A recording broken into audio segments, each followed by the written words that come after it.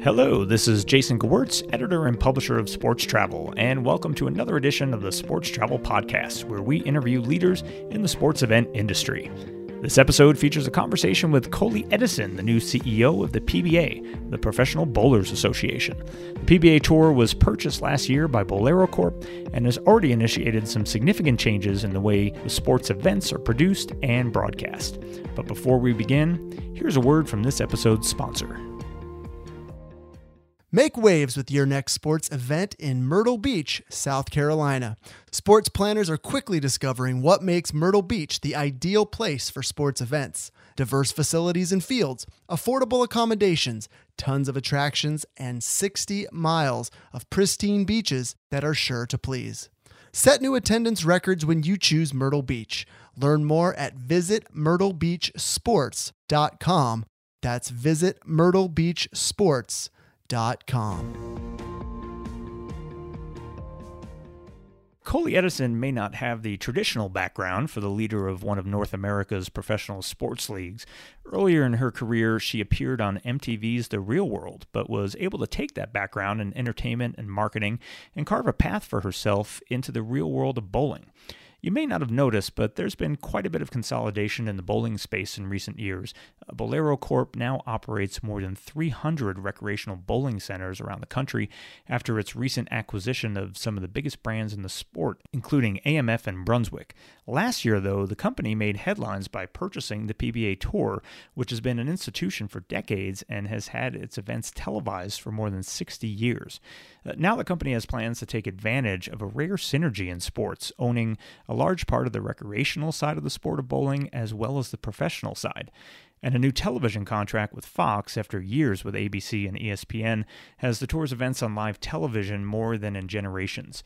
In this conversation, Coley discusses why the company was interested in the Pro League, how it intends to combine the different sides of the sport, the changing demographics of the casual bowler, what the tour looks for in host venues, and how it plans to bring athletes from other sports into the mix to help promote its future events. You'll also get to hear how she rates herself as a bowler when she gets the chance to hit the lanes as well. We hope you enjoy the conversation. Coley Edison, welcome to the Sports Travel Podcast. Thank you for having me. You know, it's if you haven't been paying attention, a lot's been happening in bowling the last year or two. And last year, Bowlero announced that it was acquiring the PBA Tour, which of course merges your company that runs recreational bowling centers around the country with the professional circuit of the sport. And it's hard to think of another example where the recreational form of a sport and the professional side have been so closely connected. So I think I wanted to start there, the little background on Bowlero and what its interest was in acquiring the tour and taking that professional side over. Yeah, it's a good question. So at the end of the day, our goal is to grow bowling as a sport, as a recreation, and as something that people think about when they consider, whether it's leisure or really the athletic side. So it's a perfect synergy. Bowlero owns and operates over 300 bowling centers, and the PBA is the professional league, the pro sport of bowling. So to be able to expose our engaged audience of 28 million visitors a year at our centers to the preeminent form of bowling with the PBA, it was really a natural marriage. So we've been really excited about the ways that we can cross-promote both the PBA in our centers and then our centers within the PBA. Yeah, so tell me a little bit about that. What's the strategy there? How do you make the most advantage of that situation and that synergy? Yeah, so I think there are 2 million active league bowlers in America, and 300,000 of them bowl at Bowlero properties. This is the low-hanging fruit because we know not all 2 million of those bowlers are actually watching the PBA. So this is a great opportunity to inform and raise awareness about the PBA and what we're doing, and utilizing our centers to do that with our league bowlers as well as our open play bowlers. On the flip side, we're able to bring some of the PBA events to Bowlero centers and expose what that brand experience is like. The high-end look and feel, the whimsical decor really gets brought to the forefront. So now we're able to change people's impressions of both the pro side of the sport and what the best in the recreational side can be. Tell me a little bit about the bowling centers, Coley. I know there's been a lot of consolidation in recent years. I think a lot of brands that people may recognize from their local lanes like Bowlmore or AMF and Brunswick, they're all part of Bowlero now, isn't that right? That's right. So a little bit about the company history is that we were founded in 1997 by the CEO and founder, Tom Shannon, who acquired Bowlmore Lanes, which is a standalone independent center in the heart of Union Square, Manhattan. He developed the concept of high-end, upscale, boutique, event-centric bowling.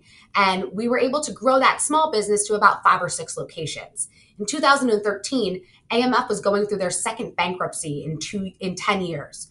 We were able to partner with private equity and acquire AMF. A year later, we acquired AMF's number one competitor in the space, which was the Brunswick Bowling Center business.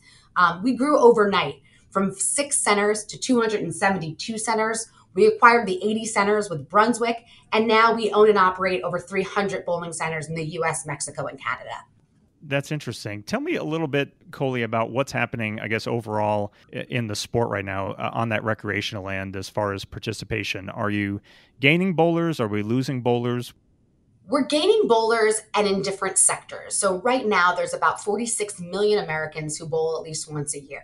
And when we look at the landscape of our centers, we divide them by experiential centers and more traditional centers. We have 3 sets of customers. We talk about open play or retail, which is if you or I were just to go bowling on a Friday night. We have events, which could be anything from a small 10-year-old's birthday party to JP Morgan buying out an entire center and hosting something for their corporation. And then we have league bowlers. And league bowlers are your most loyal guests. They bowl likely once and sometimes twice a week. And for a very long time, that number was decreasing. People were aging out. Younger millennials really didn't want to make that commitment of every single week I'm going to bowl. So we've had to reinvent that product. What do leagues look like in the year 2020? And that's something that we continue to build upon. What do leagues look like in the year 2020? How are you doing that?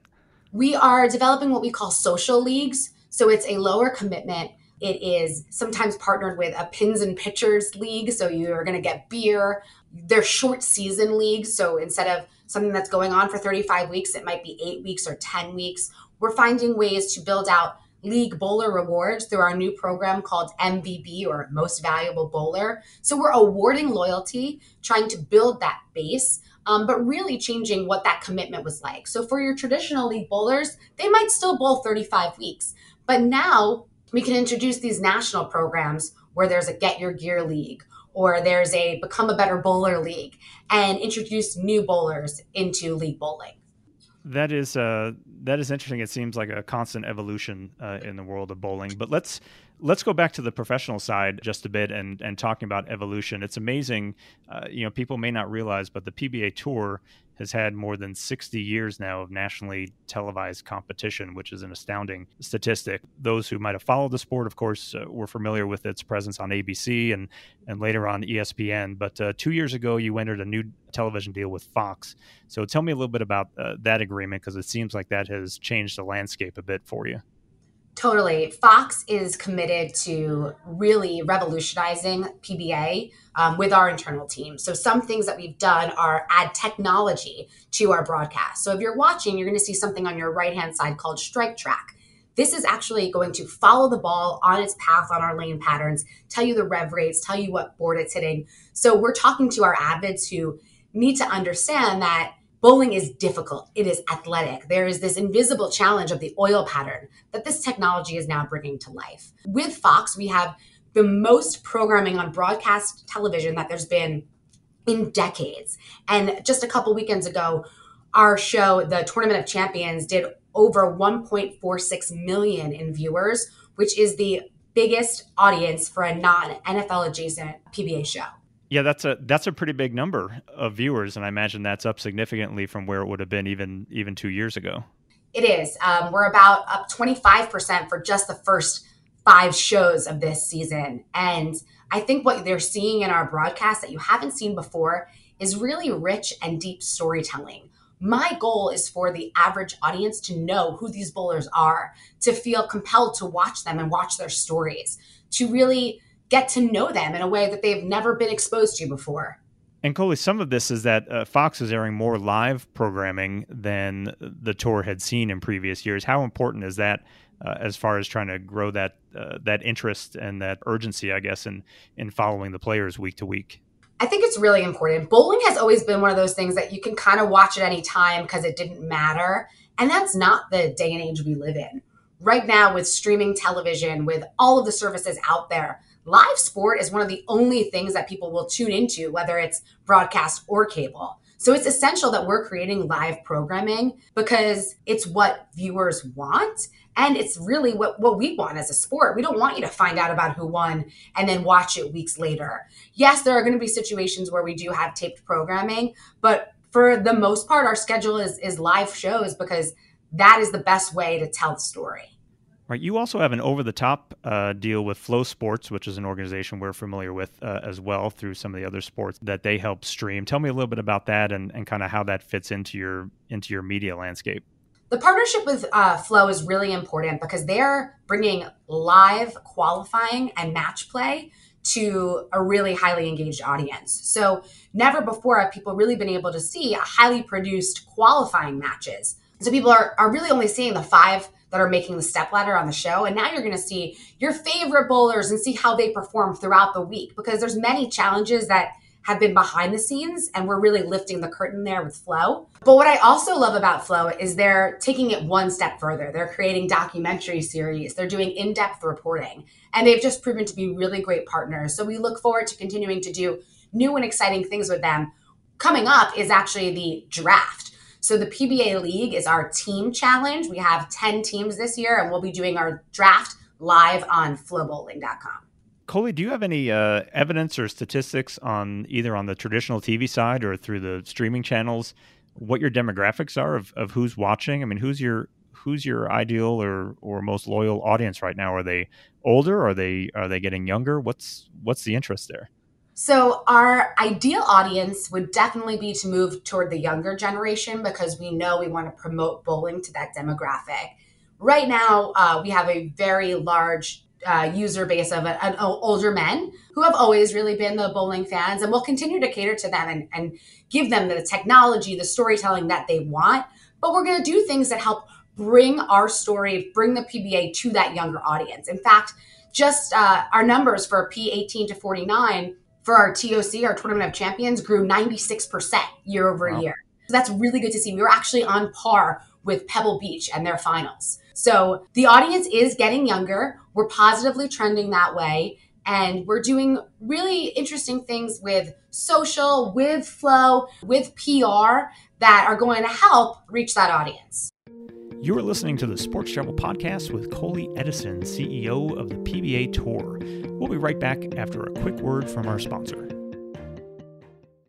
Make waves with your next sports event in Myrtle Beach, South Carolina.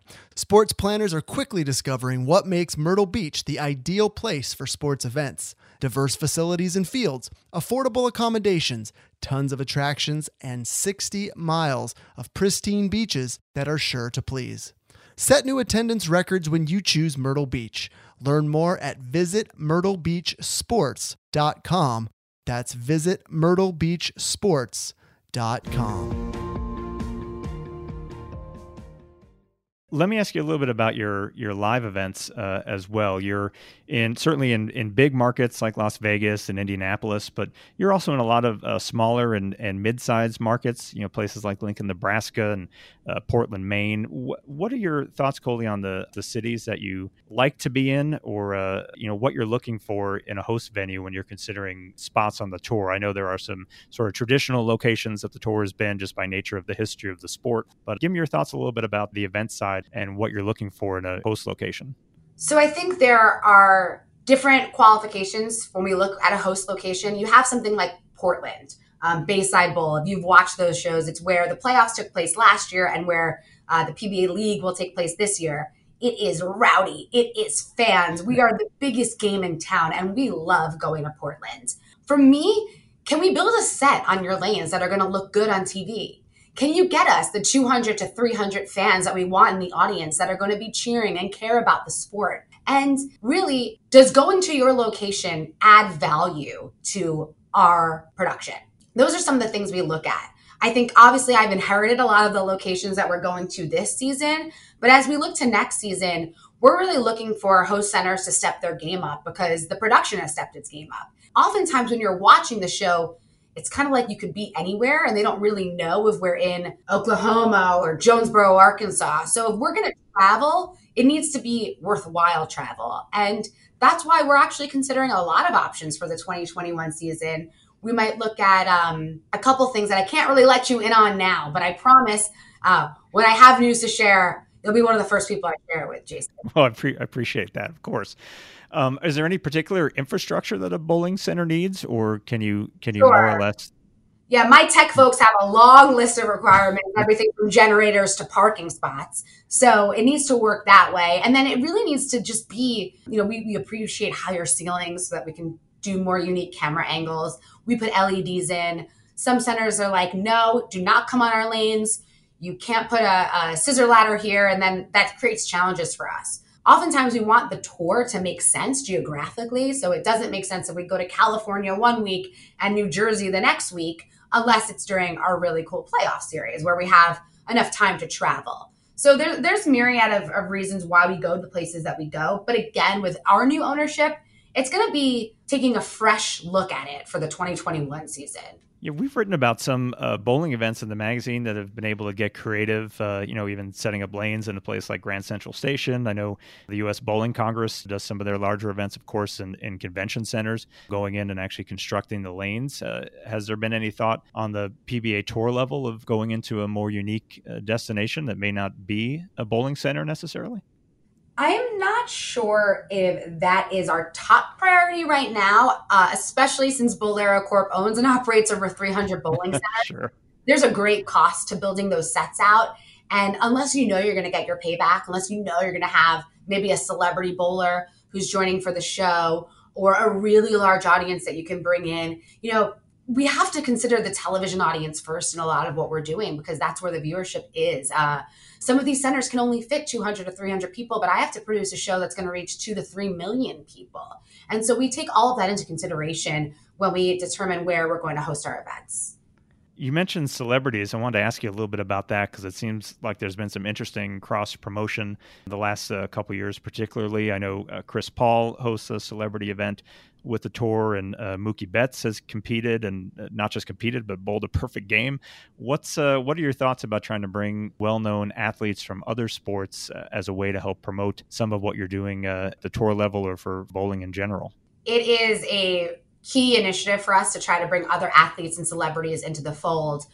We produced the Bowlero Elite Series this past year on NBC Sports, and we had Jerome Bettis as one of our talent. He's a great bowler. CP3, unfortunately, is not hosting an event with us this season. We're super bummed about that, but understand the challenges he has. He moved teams, but it remains one of our key priorities. We think bowling is just a sport that everybody loves. You never talk to someone who says, I hate bowling. You talk to people and they say, I haven't thought about it, but I had a lot of fun the last time I did it. And that's especially true with celebrities. So we're in conversations with a lot of people, and we look to bring about 2 to 3 celebrity-focused events to the season in the 2021 year. Yeah, I know there's been some great cross-promotion just for bowling in general, with NASCAR in particular. I had the chance to watch the video that was recently produced with Eric Amarola and Jason Belmonte bowling the world's fastest strike on a NASCAR track. There's a lot of interesting stuff taking place in other sports. Our bowlers will be heading over to, I don't know if I can share this yet, but they're heading over. Go ahead. They're heading over to Tony Stewart's house next week. He has lanes set up in his home, and they'll be bowling with him. That's fantastic. Another area that we've covered, Coley, quite a bit in our magazine of late has been the world of esports. I saw that PBA just recently produced its own video game. Can you talk a little bit about the potential there for, again, just kind of gaining interest in the sport and in the tour with your esports product? The esports product is a great way to reach that younger demographic. On the PBA side, we launched our console game this past fall, and the PBA mobile game is one of the top performing in the App Store. But on the Bowlero side, we're also looking into this. So we just announced that we're producing a game with Skills, which is one of the top app developers. It's called Strike by Bowlero, and you'll actually be able to bowl in Bowlero centers. So the look and feel matches the look and feel of our centers, and that game will come out early summer. Coley, what was your introduction to the sport? I feel almost obligated to note that early in your career, of course, you were on the television, appeared on The Real World, but you've worked your way up the corporate structure, obviously in an impressive fashion with Bolero. But how did you get involved in the sport and get to the place that you're at now as CEO of the tour? I came in through that entertainment side. So when I first started at Bowlmore Lanes in 2008, I was responsible for producing special events with celebrities and famous DJs. And I really developed a passion for bowling as a way to connect people and really as the first social network. And I took that passion and I moved into the marketing side of things. So as a marketer for Bowlmore, which is now Bolero Corp, it's my job to put bowling back into the minds of our consumers and make them consider it when they think about a night out or a daytime activity with family. As I got more involved in the marketing side of things, the pro side of bowling became something I became invested in. So it was, wow, there's this diamond in the rough out there that I think has so much potential to grow. It's been on ESPN and sometimes they use it as fodder against football, but what could we do with it? And my entertainment background, my production background, combined with my marketing and communications background, were the perfect fit for me to move into the role of CEO of the PBA once we acquired it in September. Yeah, you're the first female CEO of the tour, and as you know, one of the very few in that position in professional sports. How significant is that for you? I think it's major, especially in bowling, which, has always been a good old boy sport. It's really refreshing to see a young female take this leadership role, set an example for my team internally, but women worldwide. And that just because you may not be, a quarterback doesn't mean you couldn't be the coach of a team. And I feel that way with bowling. The unique thing about the PBA, yes, there is the PWBA, but we have women who bowl on our tour as well. So 10 years ago, Kelly Kulick won our Tournament of Champions. So it's an equal opportunity sport, bowling. And so the leadership of it should be as well. And my goal is to set that example for women and to move into a position that it doesn't matter if you're not the one playing, your ideas and your leadership and the opportunities that you build for the organization are what's important. Do you get to bowl yourself? I am getting my first ball drilled in Lincoln, Nebraska this weekend. Oh, that's exciting. I got my new shoes. So I get to bowl. Often I've been bowling during photo shoots, which are just not ideal. And I'm famous that I once bowled a turkey during my lunch break because our corporate office is in a bowling center. And I was coming off a very frustrating conference call, went out on the lanes, bowled a turkey. No one believed me, had to print out my scores, hang it over my desk. It's a really great stress reliever, unless you're a pro. Then it's even more stressful. Well, I don't know. If you bowled the turkey, maybe there's a spot for you on the tour. I don't know. I don't know if they take a 110 average, but I'll try. Well, I know someone who might be able to get you in if all right, yeah. Excellent. Well, Coley, I think that might be a good place to wrap things up. I appreciate the time. As I said from the outset, I think there's a lot of exciting things that are happening clearly right now in the sport, and we'll certainly be interested in following things through and seeing how things develop here over the next couple of years. But congratulations on all the great momentum so far. Thanks so much. We appreciate the support, and we look forward to talking with you in the future. This has been another edition of the Sports Travel Podcast. Thanks for listening, and be sure to subscribe to our podcast on all your favorite platforms, including iTunes, Google Play, and Stitcher. Past episodes are also available at sportstravelmagazine.com, which also features breaking news and in-depth features on stories related to the sports event industry. Be sure to visit us daily at sportstravelmagazine.com, at Sports Travel on Twitter and Instagram, and at Sports Travel Magazine on Facebook and LinkedIn. Until then, this is Jason Gewirtz for Sports Travel, and thanks for listening.